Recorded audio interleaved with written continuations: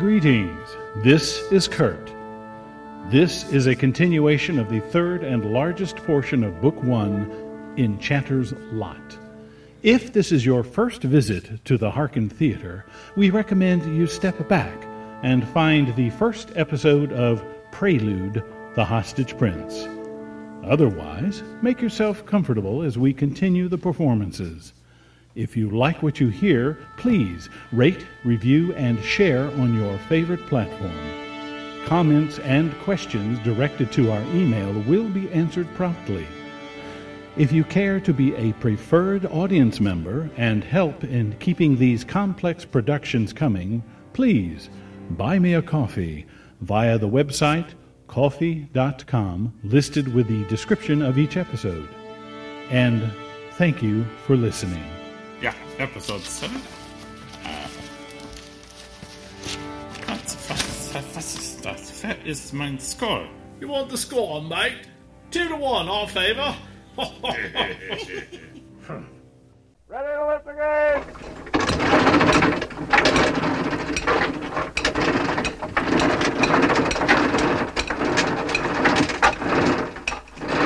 Step through the gateway and enter the universe of the Harken Theater.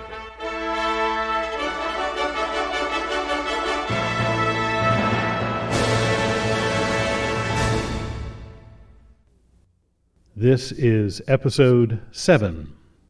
The Harken Theater presents the sound plays of A Bridge of Doom by Kurt Paul Hotelling.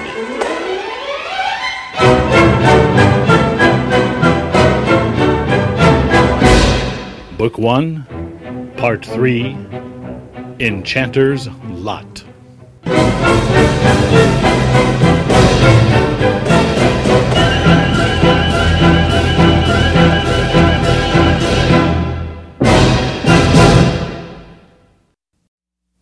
A short while after his test on the conjuring grounds, Gaiwan was relaxing in the pleasant company of his chosen lady and his mentor, all enjoying cups of Trisk drawn from one of Trimble's barrels in his cellars.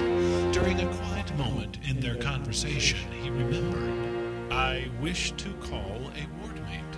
Recalling his tale of meeting Rothson's wardmate Cat on the road to Foreign, Flana was not as surprised as Trimble. Oh, this is a change. The mage's eyebrows went up with interest. Yes, I know what I said a while ago about them being nothing more than something extra to feed and shelter, but recent events have made me think... That you were correct? Muff perceived the insult and hissed defiantly at his master, his long tongue twitching in midair. You know how my mind can be changed if I am shown truth. Leome, Rothson's wardmate, demonstrated things I had not even imagined where wardmates are concerned. Very well, then. Trimble cogitated for a moment as he sipped his Trisk. Does this pose a problem? Oh, no, not at all. I'm just used to mages attempting the spell. Would you mind explaining to me what the difference is between a mage and an enchanter calling for a wardmate? I refer to the practice a mage must follow of duplicating conditions described in the tomes of spells. Here. Trimble lifted his hand and wiggled his fingers in the air. Do exactly what I am doing, Flana. The half-elf complied. The keeper looked at her closely. Are you doing exactly what I am doing? Flana compared her motion to that of Trimble's. I think so. He stopped and lowered his hand. From a layman's point of view, you were. From a mage's point of view, you weren't. Your feet were not like mine. Your hand was not at the same level to your body relative to mine, and so on. And if my motions were the spells for calling a wardmate, you would have failed in your attempt and would have to wait a long time before trying again. Wait for the psychic energies affected to settle. I presume there is more to manipulating magic than just gesturing. Actually, complex gesturing is not all that necessary. A lot of magic is visualization, along with symbology involved in using the various materials, components in spellcasting. 'Twould seem enchant is the easier path to study. Not actually. The main reason the path of pure magic is preferred by most instead of the disciplines of the inner power is the mental energy involved. When a mage collects his components, he doesn't have to think very hard, not until it's time to mix together and concentrate the ingredients. Or what you scribe in the air or on parchment, much like a cook matching another's recipe. Then how does an enchanter evoke spells if he doesn't use components? You sound like Gaywan did when he first came here. Good question. Did you prepare her for this, Gaywan? No, she does this on her own. Excellent. I love inquisitiveness. Enchanters use a language of symbols. The difficulty, and the reason many shy away from enchant, is the time required in learning the language and completely understanding each symbol. The most basic spell of enchant requires one to visualize no less than 4 symbols in 3 different orders. The simple light spheres. Flena wrinkled her brow studiously and nodded slowly. I think I understand. Did you wish to proceed immediately? That depends. Does the spell require a lot of time and concentration? I did just finish a test. Do you think I should wait? I doubt it. With your strong thought projections, your intent may have called your wardmate near. Oh. He grabbed the ring of large keys on the corner of his desk and headed for the shadowed aisles, then stopped and touched one of his keys to a shelf lock. Wrong lock.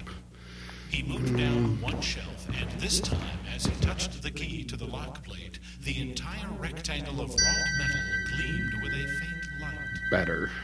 I've never seen that before. Flena's eyes were fixed on the glowing lock plate. Oh, you like that? It took me 4 moons to complete that spell. I deduced that simple locks would not keep out a determined thief, especially one armed with lock-opening spells. What I've done is to make myself, my keys, and the locks components to a powerful warding spell.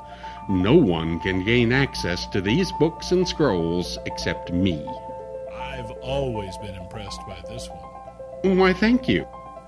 Trimble, if you are what the Silver Council considers an exceptional mage, then obviously you practice and study the teachings of pure magic.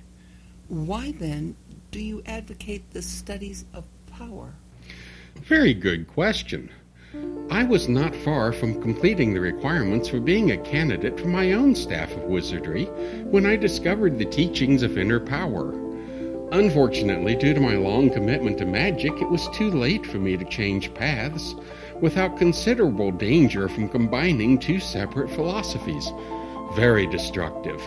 However, I did not commit myself to finishing the wizard staff, thus leaving myself free to tutor the works of power, even if not use them. This is one reason I favor Gaywan and his progress. I betray my desire to be within his boots, instead of being the aging mage that I am. Witnessing Trimble's feelings of dedication not only to the teachings but to Gaywan as well, Flena realized she was seeing an intimate part of their relationship. I understand. Thank you. The keeper opened the case, retrieved a carefully rolled and bound parchment, and handed it to Gaywan. Here is the formula for the wardmaid evocation. When you are ready, proceed to the conjuring ground. I will be working at my desk if you two need anything. Gaywan escorted her to a small reading table tucked in the shadows between bookshelves, where he unrolled the parchment, called forth a light sphere so he could read, and perused its leaves. The Athenian fell silent, with only the distant quill scratching and humming of Trimble busy at his desk. Flena found difficulty understanding all the different terms in the wardmate evocation description, and was completely baffled by the line of non-meaning symbols scribed in the center of the last leaf. Sensing her frustration, all of these terms define the meaning of each separate glyph scribed here. Most of the unfamiliar words are actually from the language of the ancients, they being more effective in describing the energy involved. Like when you use elfin words to tell me you love me? She looked up from the scroll and squeezed his hand. Exactly. He wasn't sure whether to respond affectionately or continue explaining. She decided the matter for him. So, what are these symbols? By themselves, almost totally meaningless, like looking at each letter of a written word separately. However, like a written word, once you understand each letter or each symbol in this enchant phrase, you understand the entire word and its meaning. Then you place the string of symbols on your mind screen in the 3 or 4 sequences described, and thus invoke the channel of energy and the proper vibration. Why do you look at it 3 or 4 different ways? Kind of like looking at a statue. You can't just look at one side of it and know everything there is to see about it. The multiple sequences allow for the differences in each individual invoking the phrase. Thus, enchant molds to the user, not the user to... He stared at the floor blankly, and suddenly there was an insistent scratching at the outside doors of the Athenaeum. The pinchwing flew in agitated circles over the mage's head as he went to answer the doors. Flena touched the Enchanter's arm. His eyes remained glazed, a shudder evident down his back. Tremble flung open the doors. My goodness! Flena stood and peered down the aisle. Snapping out of his trance, Gawain turned in his seat just as a small animal appeared scampering towards him. Without a word, he lowered his arm to the floor and, quick as lightning, a small, longish, furry cat climbed up his arm and wrapped itself snugly against the back of his neck, its claws clinging tightly to his cloak. Turning slowly to face his consort, Gawain smiled confidently with a gesture to the creature on his shoulders. My love, meet my new friend and wardmate. His name is Glink. 2 big golden cat's eyes reflected the lamplight as Glink looked at the half-elf. Flena raised a cautious finger and scratched behind its ears gently, and was rewarded with a friendly purr and a moist, rough tongue licking her finger. Gawain, I have warned you more than once about evoking your incantations within the walls of the Athenaeum. Please pardon me, Tremble. I was explaining the symbology to Flena when I accidentally completed a visualization. Besides, he pointed to the furry animal staring curiously at the little man. You never told him. Muff, his wings in a blur, came to a hover over the mage's head. Yes, Muff. We have a new friend. With fondness in his eye, he stroked the creature's head. A mud cat. I haven't seen one since my cousin died. Yes, that's what they're called. I couldn't remember offhand. They're still being used in the outposts for killing snakes, as well as the usual mice and rats. Why are they called mud cats? They like to wallow? There was a distinctive snort of disgust from his new wardmate. Please, someone tell me before Glink thinks of another insult for men. That is interesting, to have someone's voice in your head like that. Their summer coloring is usually earthy, so they can hide easily. They tend to go after snakes after a hard rain when the ground is soft and muddy, easy for burrowing into a snake hole to kill its owner. Oh, I see. And they tend to turn white in the winter. This is when trappers hunt them for their fur, which is why they are so scarce these days. Oh, thank you. The mudcat licked his ear. I'd better find something to feed this fellow before he nibbles me away.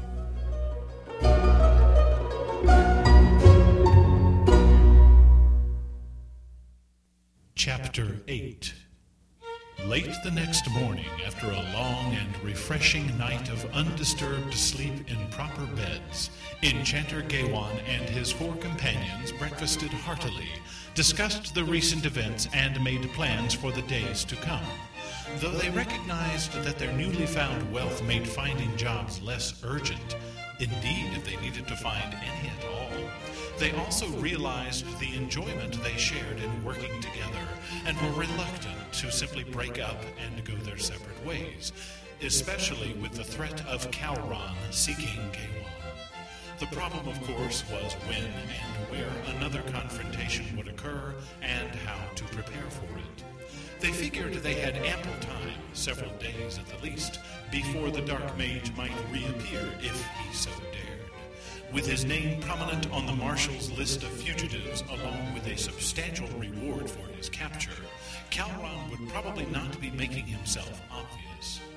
Therefore, it was decided that they, as a group, would take their pick of any duties found. Such tasks would have to meet agreement with each of them, else it would not be undertaken. The consensus was no more bounty hunting. Having to keep an eye out for Calron would be difficult as it was without the added strain of hunting down another outlaw. For the immediate future, the five friends decided to make discreet use of their plentiful coinage and to purchase those necessary items that had been left wanting in past moons. Deciding to meet during supper in the next day or two, they went their ways. While Flana took Gawain off to the clothier sellers in the town's market square, Clough, Thasgar, and Gon headed toward a well-known trader's post across the road from the Brass Dragon Tavern.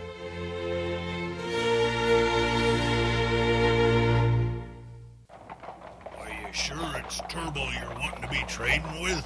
Gon cast a dubious glance up at the familiar sign of the crossed sword and walking staff hanging over the veranda. He can be as greasy as a lump of hot fat. Aye, but he's got the largest stock of weapons in the old kingdom. And I'd rather see what he's got before I try the local armory. I've seen some nice stuff come out of his place. And to know him is an advantage over not. We should be able to glean the best of his stock. The dimly lit shop was empty of other traders as the three men shuffled and sidestepped their way through the cluttered room jammed with shelves, tables, and racks displaying an astonishing assortment of dry goods. Used and battered armor lay in dismemberment like so many lost soldiers. Leather goods, saddles, aprons, greaves, and more were stacked in precarious heaps. Blades, axes, bows, and bludgeons of all kinds and in all conditions, nearly new or hopelessly corroded, jutted out from barrels or were haphazardly mounted and cross-mounted over the walls like some deranged armorer's nightmare puzzle. Woodworking and leatherworking tools shared boxes and surfaces, piled in tangles impossible to separate with the eye. Furniture, both rough-hewn and craftsman quality, was stacked in the corners and groaned under loads of clothing of all kinds. Candles of all sizes and shapes, enough for a festival, peered out of boxes or dangled from leaning racks sharing space with skins of lamp oil propped against lanterns. And here and there could be discerned the odd barrel of aging ale. Even the unpainted plank walls were liberally decorated with whatever would hang. Cloaks for all seasons hung heaped on hooks and nails, bending under the weight of too many. Tarpaulins and weather-worn flags lent splashes of threadbare color. Underfoot and rolled into any available crevice were fine rugs and banners. The entire shop was a haggler's paradise, offering variety in place of what it lacked in consistency. Who's there? Oh, me favorite bounty hunters! The stocky, balding man lifted his arms in greeting. And such a long time it's been. What can me humble establishment offer you today? His plain garb, scuffed boots, dark breeches, brown apron, and dirty gray tunic, made him blend to the point of being almost indistinguishable from his wares, except for his shiny balding pate. I need a sword. Me old one is getting a wee ragged. Needs to rest for a while as it won't keep an edge. Swords I've got aplenty. All you need do is pick one out and make me an offer, but... He wiped a finger under his bulbous nose and regarded his customer with interest. You know that already. Did you have something special in mind? The lanky bowman displayed his best practiced sneer as he leaned over the plump merchant. Better than what you usually keep out in the open. Clough, meanwhile, found interest in a bin stuffed with bunches of dried herbs and grabbed a handful to sniff. He noted several poorly harvested roots. Gon stood with Thasgar, keeping a critical eye on the merchant. Oh, now, the better swords come at a high price. Most people can't afford 'em, including you, me friend. So that's why I keep 'em tucked away. Don't want to be discouraging anybody, you know. He offered a comradely wink. Now, I'm willing to work something out for you, seeing as I've known you for so long. Bounty hunting isn't all that profitable, I know from first hand. Thasgar rolled his eyes, familiar with the plump man's yarns about his exploits in the wilderness. It was a shared fact among those who cared to know that Turnbull, son of a sailor, set up shopkeeping in Hopetown after marrying a farmer's fat daughter. The two of them had been caught in an arduous embrace by her father during harvest time one riad, and, too happy to find a way to marry off one of his 7 girls, demanded the two be wed. Finding himself with a pregnant wife and no immediate means of support, the young fellow wisely decided to put his collecting abilities to good use. Thus, Turnbull, son of Boft, never saw anything more perilous than what his wife threw at him during their infrequent spats. Regardless, those seeking a fair bargain did not challenge or otherwise ridicule the merchant's tales of struggle in the wilderness, else they risked facing a price too high to meet. So I'll go easy say a trade of silver along with your old sword? Seeing the archer's quick frown. Oh, I'm sorry, Thasgar. I forgot this sword is the one you received as a deputy under the marshal. He reached out and patted the pommel tentatively. Can't go trading that away, can ye? Thasgar and Gon exchanged a wary glance. Swords such as his, with the emblem of the king's service on their pommel, and without a living owner, were scarce among traders and commanded a good price with the common folk, who usually made trophies out of the weapons and lied creatively about their courageous service to His Highness. Traditionally, any such weapon was kept until death and then buried with its owner. I'm not here to trade. Thasgar shifted his sword away from the merchant's groping hand. I'm here to buy a new weapon. His eye wandered along the wall mounted with dozens of blades behind Turnbull. Maybe something with a little more weight and a little more sparkle in the hilt. To buy? The plump merchant wiggled a finger dramatically in one of his ears. One of my ears must be turning blue, 'cause I can't be hearing you proper. Are you telling me you got the gold to trade for a sword with encrust and charms? Familiar with Turnbull's method of insulting a customer's ability to pay to get them to meet his high prices, Thasgar was about to make a clever reply, but stopped, alert to the merchant's slip. Eh? What's that, Turnbull? Charms? He eyed the stout man like a fox on a rabbit. Have you got a magic weapon in your greasy hands? He masked his delight with discovering an illicit trade with which to shift the usual turn of bargaining. Oh, no, not at all. Being a farmer deputy, you know such a thing is unlawful. Besides, magic weapons are about as rare as a red moon. And in the unlikely event I did get one, I'd have to turn it over to the Magian Alliance, you know. Trimble, don't know why he gets them. I don't trust him, if you be asking me. Probably puts a wicked X on him so's nobody can use him but him. Mildly amused, Clough decided to see if he could nettle him further. Trimble's purpose in seeing the object is to ensure your safety. Eh? What safety? Turnbull puffed his cheeks with an accusative glare, showing an uncertain prejudice with having to address Clough directly. He liked elfin gold, but not elves in person. Obviously, so you don't go selling a cursed weapon. Clough exchanged a conspiratorial glance with Thasgar, who winked back at him. Cursed? Nonsense. Who'd want to curse a fine weapon? And what would you know about it? Doesn't matter. Clough pretended to lose interest in the conversation, picking a fat candle from a box and weighing it in his hand. You're not a lawbreaker, so there's no point in discussing it. Turnbull wiped his palms self-consciously on his soiled apron. Well, it might be a good idea for me to know exactly what this is all about, you know, just in case I ever happen across one. The elf turned an inquisitive eye to the merchant. Is there such a chance, Turnbull? Just... He waved his pudgy hands as if at an irritating insect. Just tell me what you might know, seeing as you think you're the high and mighty sage.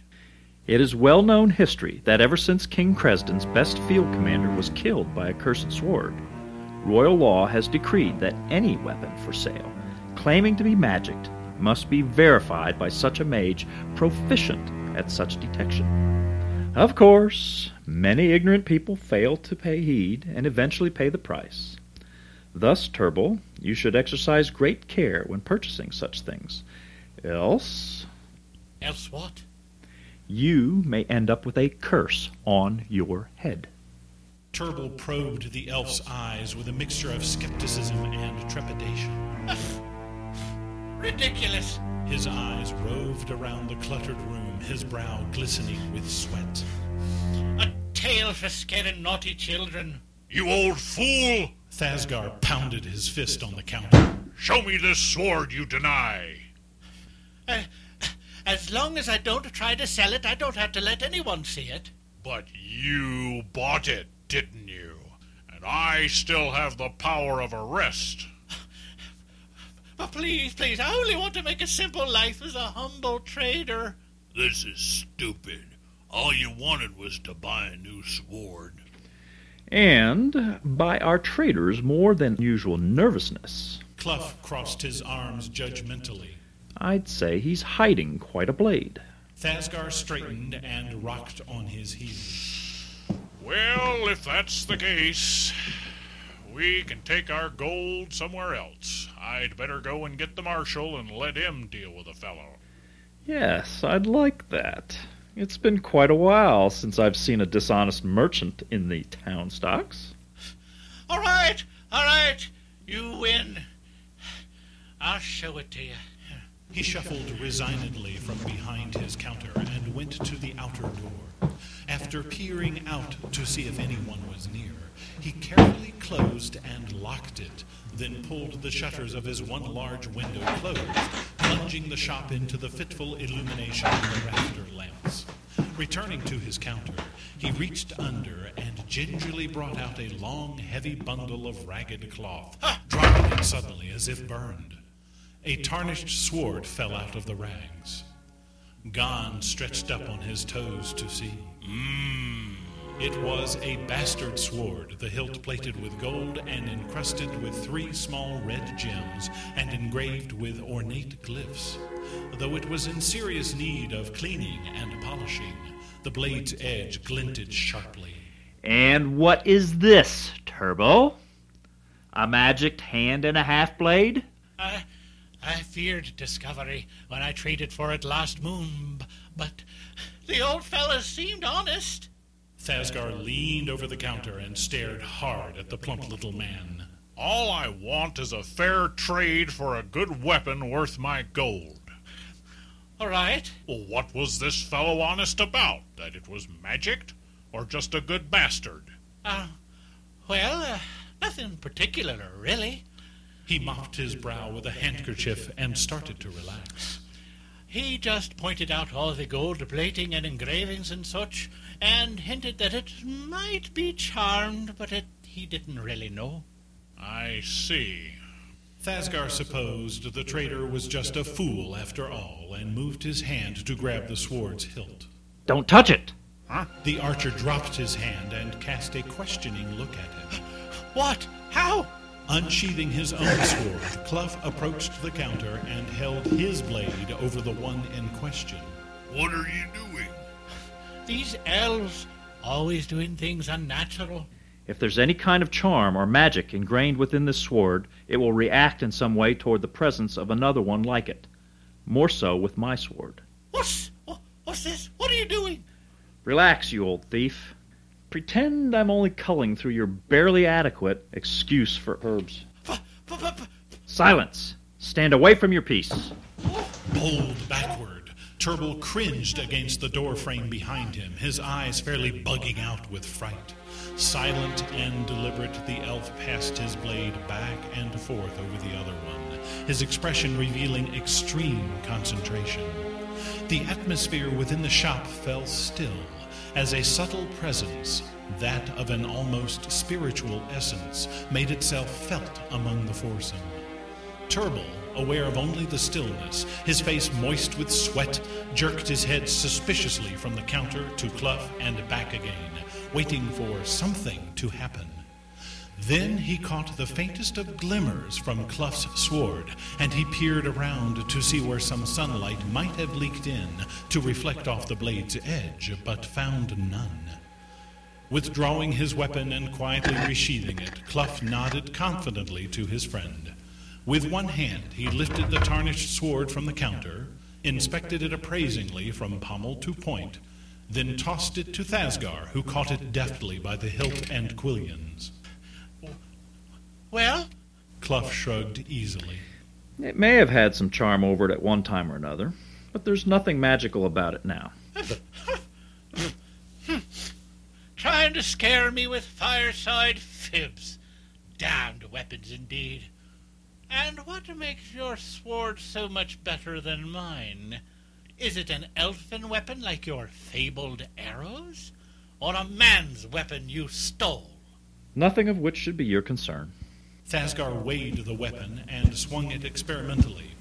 It felt solid, worthy of a warrior. What's price on this sword? How about his magic sword, or whatever you might call it?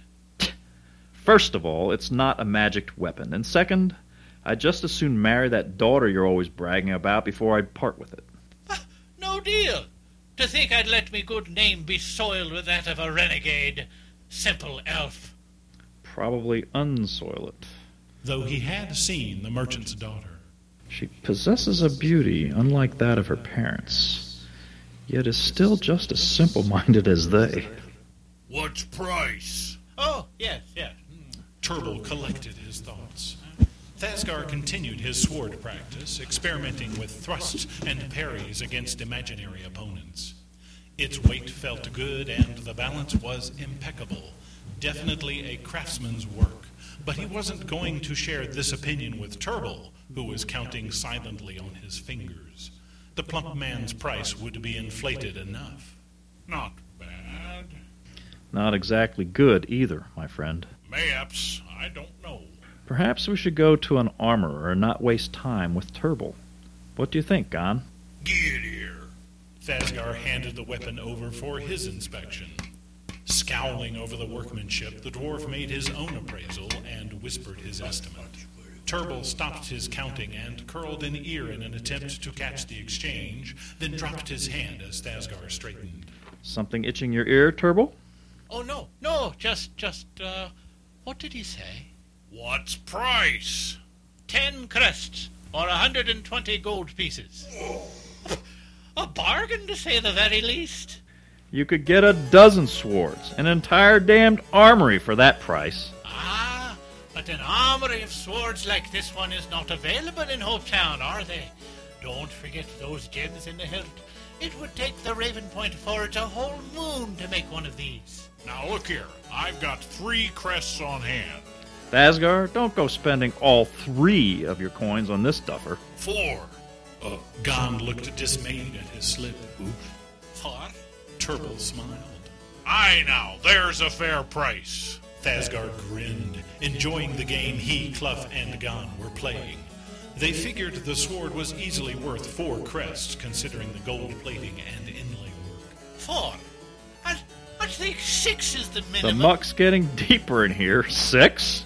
3.5 with a reinforced sheath. Reinforced sheath? This weapon is easily worth half a crest more without a sheath. 3 is more than plenty for tainted goods. He's right. You sell your own mother for less than 3. Don't bring dear sweet mother into this. I'll see you 3 crests with a sheath. The shop door rattled suddenly. The merchant wiggled his hands in despair and went to open it. Oh, maybe there's someone outside who'll see my price. Unlocking it, he peered out cautiously. Oh, good day, Constable. Problems? A young man wearing a leather gambeson with a deputy's tabard hanging off the shoulders stepped in and glanced around, then waved in recognition at Thasgar. I heard shouting. Oh, just the moors of haggling. The door must have locked by accident. Did it now? The deputy winked knowingly. Yes. And just sealed a trade of 3 crests for a fine weapon. Isn't that right, gentlemen? 3 crests. 3? He must have bedded a rich one. And with another wave, he moved on. After watching the street to see if anyone else was coming to his door, Turble walked back to his counter. I believe we just made a trade, gentlemen. Thasgar nodded to Gon, who began counting out the coins, all three friends exchanging amused glances as Turble tossed the sword's old wrappings into a rubbish barrel and poked through several reinforced sheaths for one that would fit.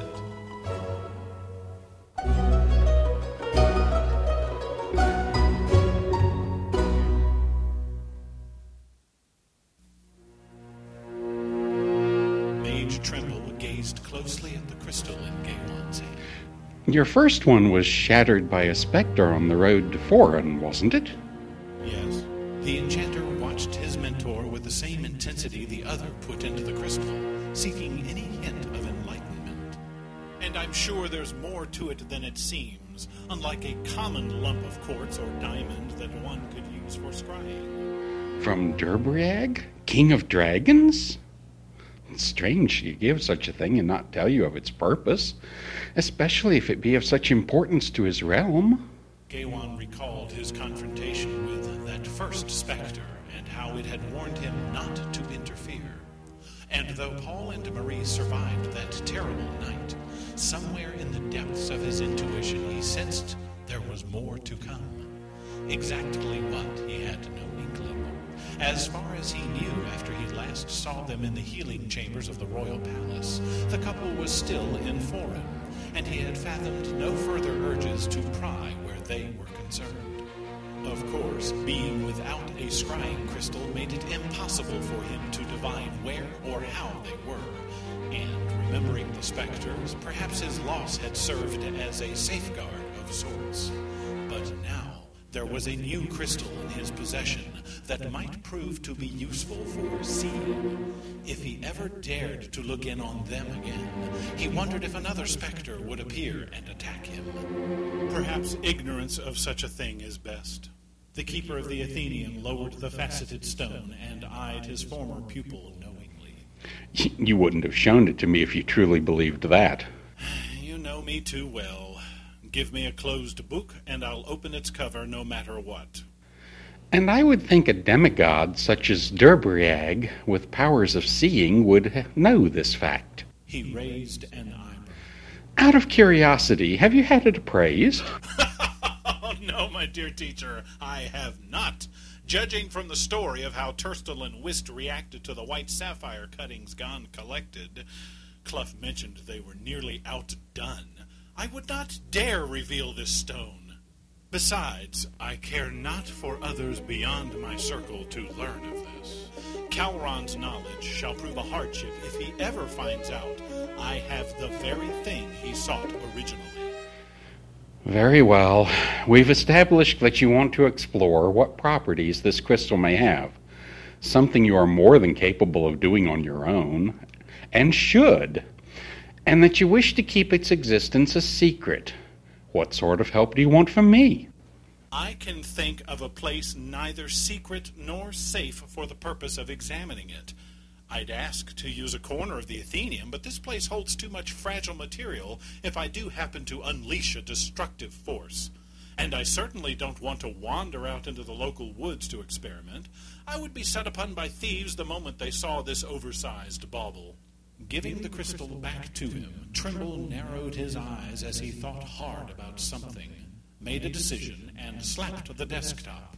His pinchwing, Muff, raised a sleepy head from where he had been curled up on a corner, his dorsal fins rising, and eyed the two of them critically, then wrapped his tail around himself and returned to his nap. It's time you were shown an important secret about this outpost of the Magian Alliance. And a perfect place for the sort of privacy mages and enchanters crave when practicing. Something Calron will never find out.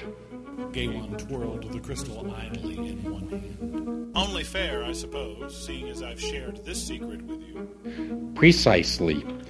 Have you ever wondered why the Magian Alliance, whose purview is the young continent, maintain the sizable Athenium in an old kingdom separated from them by an ocean? or why we have so many books and scrolls. How many mages do you suppose actually make use of this place and my services as a teacher? Now that you mentioned it, I haven't. I remember 3 other students when I first started lessons with you, but I haven't seen more than 1 other person any time I've been here. Yet this place seems like a necessary part of Hopetown, despite local prejudices against mages. Oh, the intolerance you've noticed is not all that common. Those few people who don't like mages and such are like the 2 mules in a barn full of horses. They make the most noise. In fact, Gaywan glanced with perplexity around the large room. This is the only stone building in Hopetown, but it has a raised wooden floor like the Brass Dragon Inn's floor. Then looked back at his mentor. All right, Trimble. Why haven't I noticed the incongruities, and why does the Magian Alliance make their presence known here, when I'm sure Archmage Adare has more immediate concerns answering to the king on the young continent? You've never noticed anything unusual because of a subtle aura placed around this building. A spell akin to that placed over the entryway to the mage school in Foreign, except that this one makes the Athenium blend into the background of the town, so to speak, like making a tree in a desert look like a scrub. As for your second question... He winked mysteriously and stepped around his desk, motioning for Gaywan to follow as he headed down an aisle of books next to an outer wall. Muff woke up and tried to follow. Muff, go back to the desk. Watch the door for anyone coming. Cradling his crystal in one arm, Gaywan followed, knowing better than to pepper his mentor with questions, confident that everything was about to be made obvious. Stopping at a particularly dingy shelf case empty of any books or scrolls, the mage gestured a hand in the air before it. Silently, the case swung out, revealing a small archway set in the stone wall. The keystone at the top of the arch had been carved into the figure of a small lion, poised to leap upon the observer. Trimble made a symbol Gaywan recognized as beseeching safe passage beneath the lion. Apparently, it had been made guardian of the entrance and whatever was beyond it. Watch your head. He ducked through the archway. The enchanter stopped as soon as he stepped forward, a strange darkness enveloping. Oh, and invoke some light for yourself. I've placed a permanent aura of night over the stairs. His golden sphere afforded him ample light to see the steps, but nothing else. He reached out a hand to feel the cool stone walls as he clumped down the steps, reassured that he wasn't about to fall off into nothingness. Auras of night could be very disorienting, allowing only the spellcaster to see clearly. 20 steps later, the darkness fell away like an ethereal curtain as he reached the bottom. Before him stood Trimble with a mischievous smirk, his arms crossed over his chest. I can see you've been busy. Not as busy as I'm going to be. The older man flicked 2 fingers into the air, and suddenly light flooded the chamber as 12 crescents along all 4 walls burst forth with flames. Stunned, Gaywan surveyed the high-ceilinged chamber with wide eyes. Each wall was stacked with hundreds, probably thousands of books and parchment rolls, most very old, thick, and tinged with deterioration. Large cloths covered more stacks out in the stone-flagged floor, and all except the ones closest to the stairs held a thick layer of dust. The air was frosty and mixed with the new smell of the tallow burning in the corroded cressets. You are the first, outside the Silver Council in Foreign, and our own Marshal Garnet, that now knows of this vault. I wasn't aware of any underground chambers or vaults built when Hopetown was conceived. As I recall, there were barely enough builders for the Brass Dragon.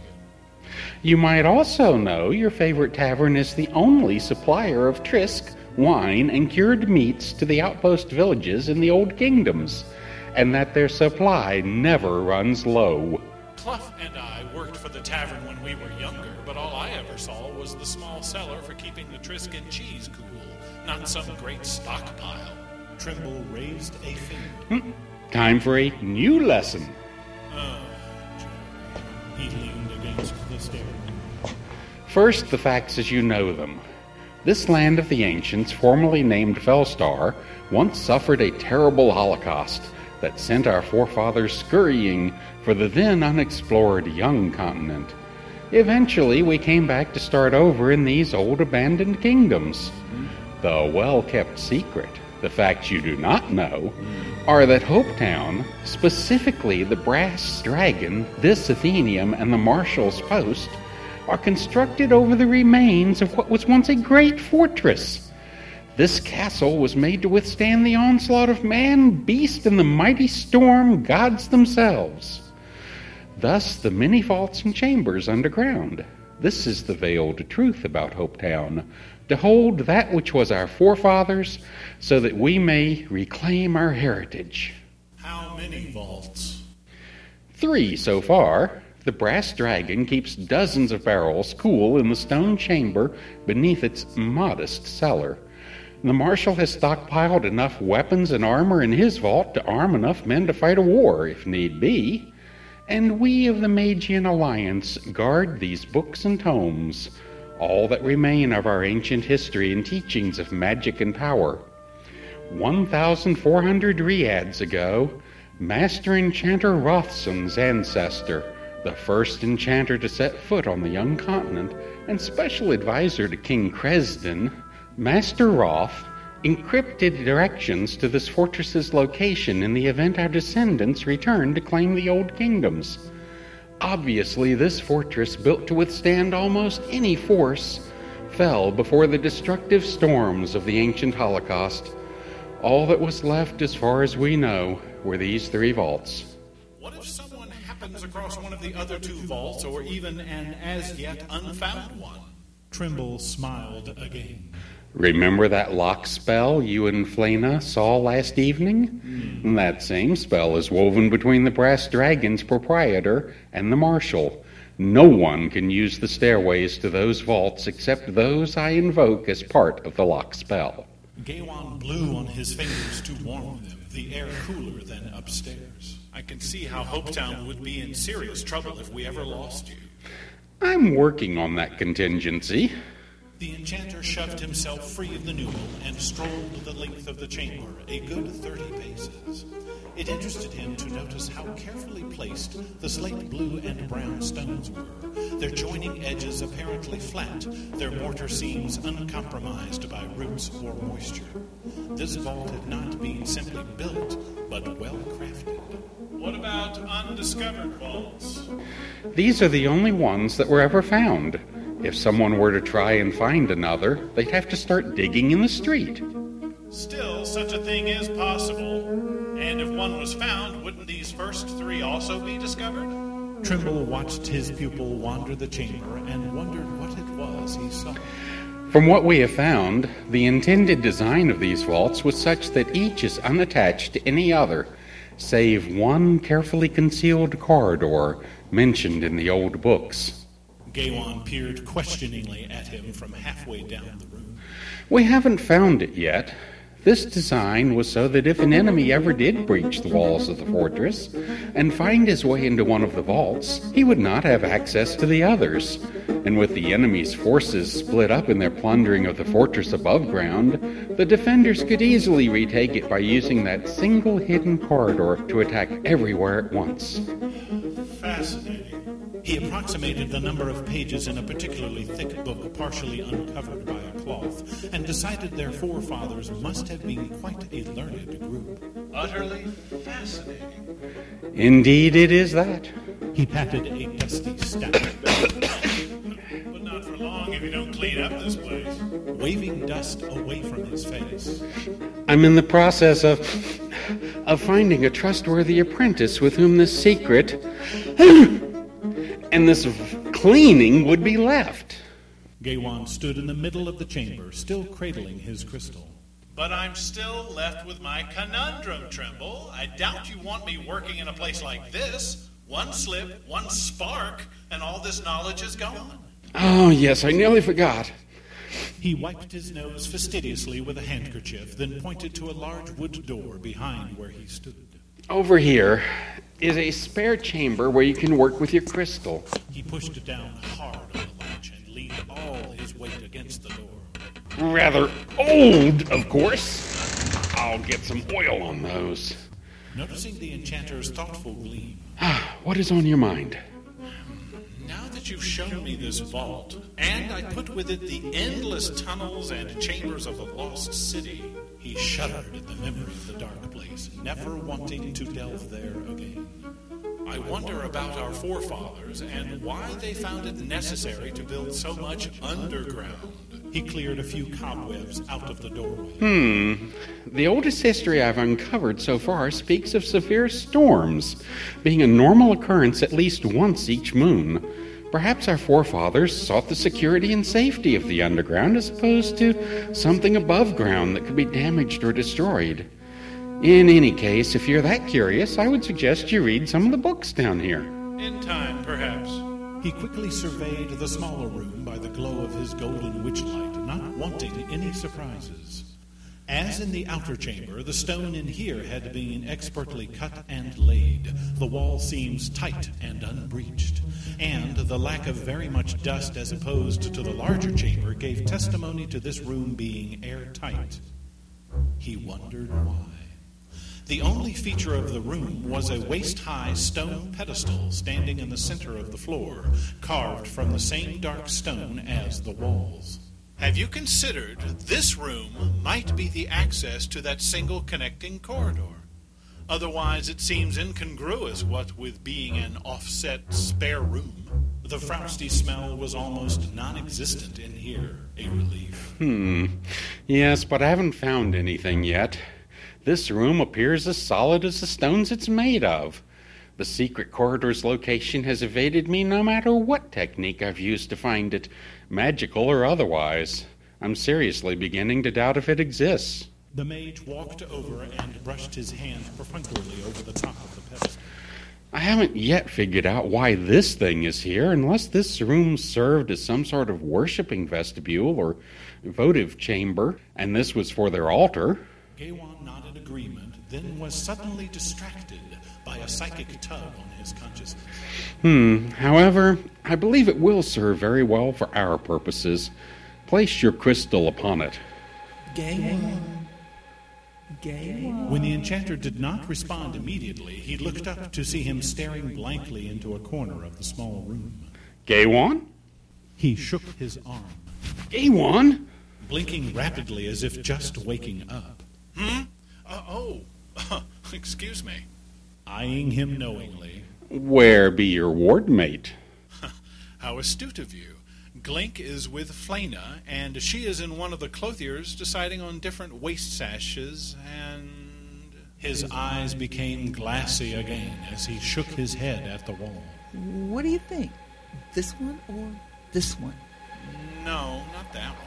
Somewhere above, in a shop in the town square, the half-elf watched with relief as the mudcat shook his head, then pawed his nose, and she had her answer, deciding on some other pieces she had selected. Having the means to purchase the best, she had wanted to pick out colors that would please Gaywan, but was stymied by not having him around to offer his likes and dislikes. Are you sure? Not this one? Realizing the thought link between wardmate and enchanter, and having Link along for company in lieu of Gaywan, she had resorted to asking the mudcat, hoping to get some helpful opinions. Thank you. Come out of it, Gaywan. Trimble squeezed the enchanter's arm. You must learn to control the impressions you receive from your wardmate. I do. Flana just needed some help, that's all. Irked with Gaywan's uncharacteristic desultory mood, Trimble stomped around the pedestal. I show a man great secrets and he frets over a woman's sash. And when was the last time you enjoyed a woman's companionship? The mage twitched his mouth back and forth as he thought about it, then waved off the question. That doesn't matter. Besides, who would want to be courted by an old man like me? Oh, I'm sure there's a lonely good wife somewhere that would enjoy your attentions. Trimble's level stare made him drop the subject. All right. No need to get grumpy. I'm ready for the task. Good. The mage stopped amidst shutting the door. Oh dear. I've just had a terrible thought about this room. Oh? From what I've read in the few books I've deciphered, our forefathers were a terribly religious lot, and in their earlier days they upheld ancient traditions that included infrequent virginal sacrifices to their gods. That's a comforting thought. Gawain glanced around, trying to remember what he had learned about the ancient cults and traditions. I think this chamber is a little small for such a ceremony. I presume you're worried about entities feeding off the psychic energy of the spilt blood. Do you think they might still be present after all these sun cycles? Trimble shrugged. Assuming this chamber was ever used for such a thing, the stone appears too clean for any blood sacrifices to have been performed. He pulled the door closed and returned to the pedestal. Do you know if this crystal is charmed or magicked? Not really, no. It's just... He half closed his eyes and gazed beyond the walls. Just a feeling I have. Then I recommend you begin with something simple to see if there are any quiescent energies. Gawain nodded agreement and placed the crystal on top of the pedestal, letting it tilt slightly as it came to rest on a larger facet. Wiping his hand free of the sweat from holding it for so long, he then held his fingers splayed a few measures above the stone, released the tension in his body with a deep breath, and closed his eyes, allowing a thread of psychic awareness to reach out to the stone. At first he perceived nothing, but after a few moments he discerned a slight tingling on his palm. Though less than a scrying crystal might radiate magically, it was still more than residual psychic impressions. Knowing he alone must judge what was real and what was not, he decided there was something there. How strong or deep he did not know yet. Coming out of his mild trance, he saw his mentor watching him carefully. There's something there, but it doesn't seem to be very potent. Don't let that fool you. Like sleeping dragons, magics can be shrouded or slow to react after a long period of dormancy. Something I am continually reminded of, even after all my riads of experience. He was remembering a twisted old tree root he found jammed in between two mortar joints of the vault's inner wall that turned out to be a powerful wand for controlling the weather.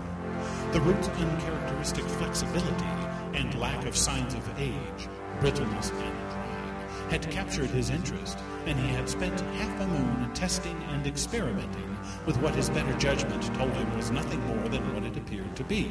Rubbish. Until he stumbled upon the wand's purpose, command of the wind sylphs and air elementals. The heavy rainfall that resulted from his serendipity had lasted 5 days, causing considerable flooding in the lowlands. He decided not to confess his discovery to anyone, lest they made demands for all sorts of weather. I have too much respect for nature's balance to meddle in her affairs, except when crops might require it. Then what do you suggest I do? I was hoping this might suffice as a scrying crystal, and now you're telling me there might be more? Gawain was keenly aware of his own lack of experience in true experimentation with unknown artifacts, and he felt rather foolish having to consult with his mentor about something he imagined was probably trivial. Trimble cast about in his memory for all the magical delving techniques he knew of, then coupled them with the unusual source for the stone, the most powerful dragon of the heavens. The mind has a bad habit of ignoring the obvious when it is overwhelming, such as the peasant who cannot comprehend a powerful magic spell, and attributes the effect to something mundane, light spells being a trick of the eye, and so on. I don't understand what you're getting at. You're ignoring the obvious of which you have already been told by Derbriag himself. This gem is significant to dragonkind, yet he has chosen to give it to you. And like the curious, mystic scholar you are, you seek to explore it. Am I wrong? I amaze myself with my own blindness sometimes. You are correct, of course. But this brings me back to my original question. What do I do? Explore, of course. Else you may not rest until you do. How? Trimble tilted his his head as he regarded the enigmatic facets of the stone and weighed his answer carefully. Familiar with Gaiwan's ability to divine his own understanding and methods with the mystical powers with minimal guidance, he realized the unusual circumstance of his question. This would not be an easy task for me, let alone anyone, and promises all the difficulty of locating a particular mouse in a forest teeming with rodents. I suggest eliminating any easy solutions and begin searching the crystal with your mental powers. This will fatigue you quicker than any other methods, but if you do find it to be a device sensitive to the mind and to magic, then you wouldn't have to probe any further. Oh? Why not? Because if this be a thing limited to the mental worlds, then you should leave it alone. Using it would be detrimental to your progress as an enchanter. And if it be a focus for power and not magic? Mage met Enchanter's eyes in grave earnest, the stale air of the small room suddenly expectant, then turned to look again at the crystal reflecting the witchlight hovering overhead. 'Twould be the first I have seen that did not assume the form of a weapon. You refer to Clough's power sword and the matching dagger he gave me. Only the precious relics mentioned in the old legends have ever been in the shape of something other than a weapon. You should tread very carefully from this point on. His mentor's abrupt intensity struck a chord of fear in Gaiwan's heart, a wave of cold settling over his flesh. This is almost too much. I only wanted a new crystal for seeing, and now my irrational instinct is to bury the thing in an old grave and to forget it. Knowing him too well to disregard his statement, Trimble shared his feeling. Gaiwan was getting scared. He remembered his first magic duel in his early days as a practicing mage, a contest he had not chosen willingly, and the lesson he had learned about trying to outguess the immediate future. One can never truly know what waits in the shadows until one steps forward, and then, of course, it's too late. If you so choose, then I wouldn't blame you. The ancient tools of power were frightening to behold when unleashed. The enchanter clenched his fists. But I can't just walk away without knowing something. This must be your decision alone, Gaiwan. Admittedly, what you seek to do is outside the teachings of power that you have learned so far. Just know that nothing will happen until you change the circumstance. His jaw worked silently as he stared beyond his mentor and weighed his decision, eventually coming to rest on the old adage, "The gods hate a coward." Loosening his shoulders, he looked back at Trimble. Will you assist me? The mage intertwined his fingers across his chest. I will act as verifying witness and keeper. If you release a force that might harm or madden you, I will attempt to step in and correct matters. What technique will you use? An oral reading method leading to its heart. Very good. Proceed. Gaiwan stretched for a moment and took several cleansing breaths to clear his mind, dropped his hands to his sides, and brought the focus of his eyes to just above the top of the crystal as it sat untouched on the pedestal. Uneven facets reflected the glow from his golden light sphere hovering silently above his head, the effect coupled with its size making it look like a misplaced ballroom decoration. Peripherally, he could see where Trimble stood vigilant off to the side, the mage's eyes trained carefully on his face. Comforted by his mentor's presence, he quelled his nervousness as much as he could, realizing it would only prove a nuisance, and placed all his immediate attention on the gem. Moving his eyes along its boundaries, he kept his focus just along its edge, with the wariness a barefoot dancer might exercise near a bed of hot coals, then dared to glance at its center. Nothing. He repeated his visual inspection, trying to discern any signs of an aura enveloping it. Such would definitely signify an energy contained within. Satisfied that his gentle probes would not trigger any reaction, Gawain relaxed slightly and carried his line of sight directly into the crystal's heart, blurring his eyes in the process. Then he glanced up involuntarily, catching a glimpse of Trimble still studying him closely. He chastised himself for breaking concentration and quickly reviewed the instructions for use of crystal and gemstones and bowls of water for scrying. Keep the eyes relaxed, thus preventing false images out of eye fatigue. And keep the mind in check, else a thought projection would interfere with sensing energy or channeling power. The faintest glimmer shifted within the center of the crystal. He resisted the sudden urge to look directly at it, keeping his eyes blurred. Another glint appeared, suppressing the wave of excitement surging through his gut. There was definitely something there. He wondered if Trimble had seen it, then remembered his mentor watched him, not the stone. Coinciding with his thought, the glimmers were snuffed. Cursing inwardly, he tried again as he reined in any random thoughts. Then another teaching called from memory. Never struggle to hold the mind, just quiet it. Taking a deep breath, he released the shudders of frustration and excitement, then placed his gaze easily into the stone's heart. This time, several sparks of light appeared.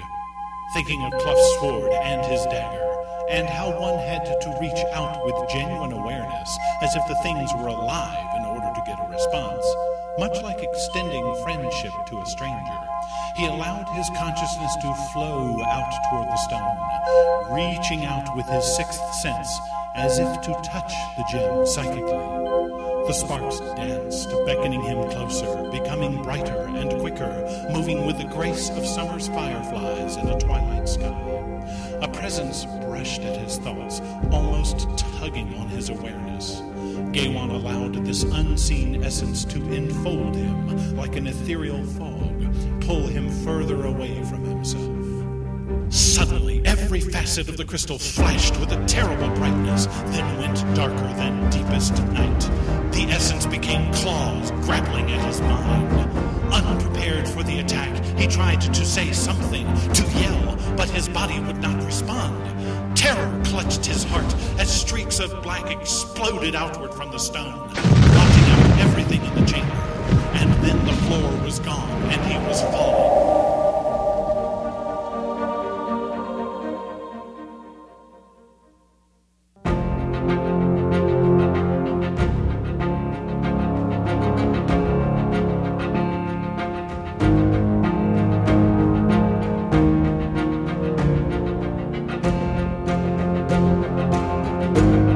Bridge of Doom, Part 3, Enchanter'S Lot. The sound plays of the novel were written, recorded, directed, mastered, and produced by Kurt Paul Hotelling. Copyright 2022. Character voices for Episode 7 are performed by Richard Hammer, Darcy Aridell Hotelling, Jim Marshall, and H, the Great and Powerful. The novel and its sequels, making up a quintology, so far at present, are available through Amazon.com, on Kindle Books, can be ordered at your favorite bookseller, or can be purchased directly and at best price with additional bonuses from the author by submitting a request to our email. Music for the Harken Theater was composed and performed by Evan MacDonald, Florian Serral, Francesco D'Andrea, Atlas Mason, High Street Music of London, and licensed by PremiumBeat.com. Public domain music performances are licensed under Liber Creative Commons.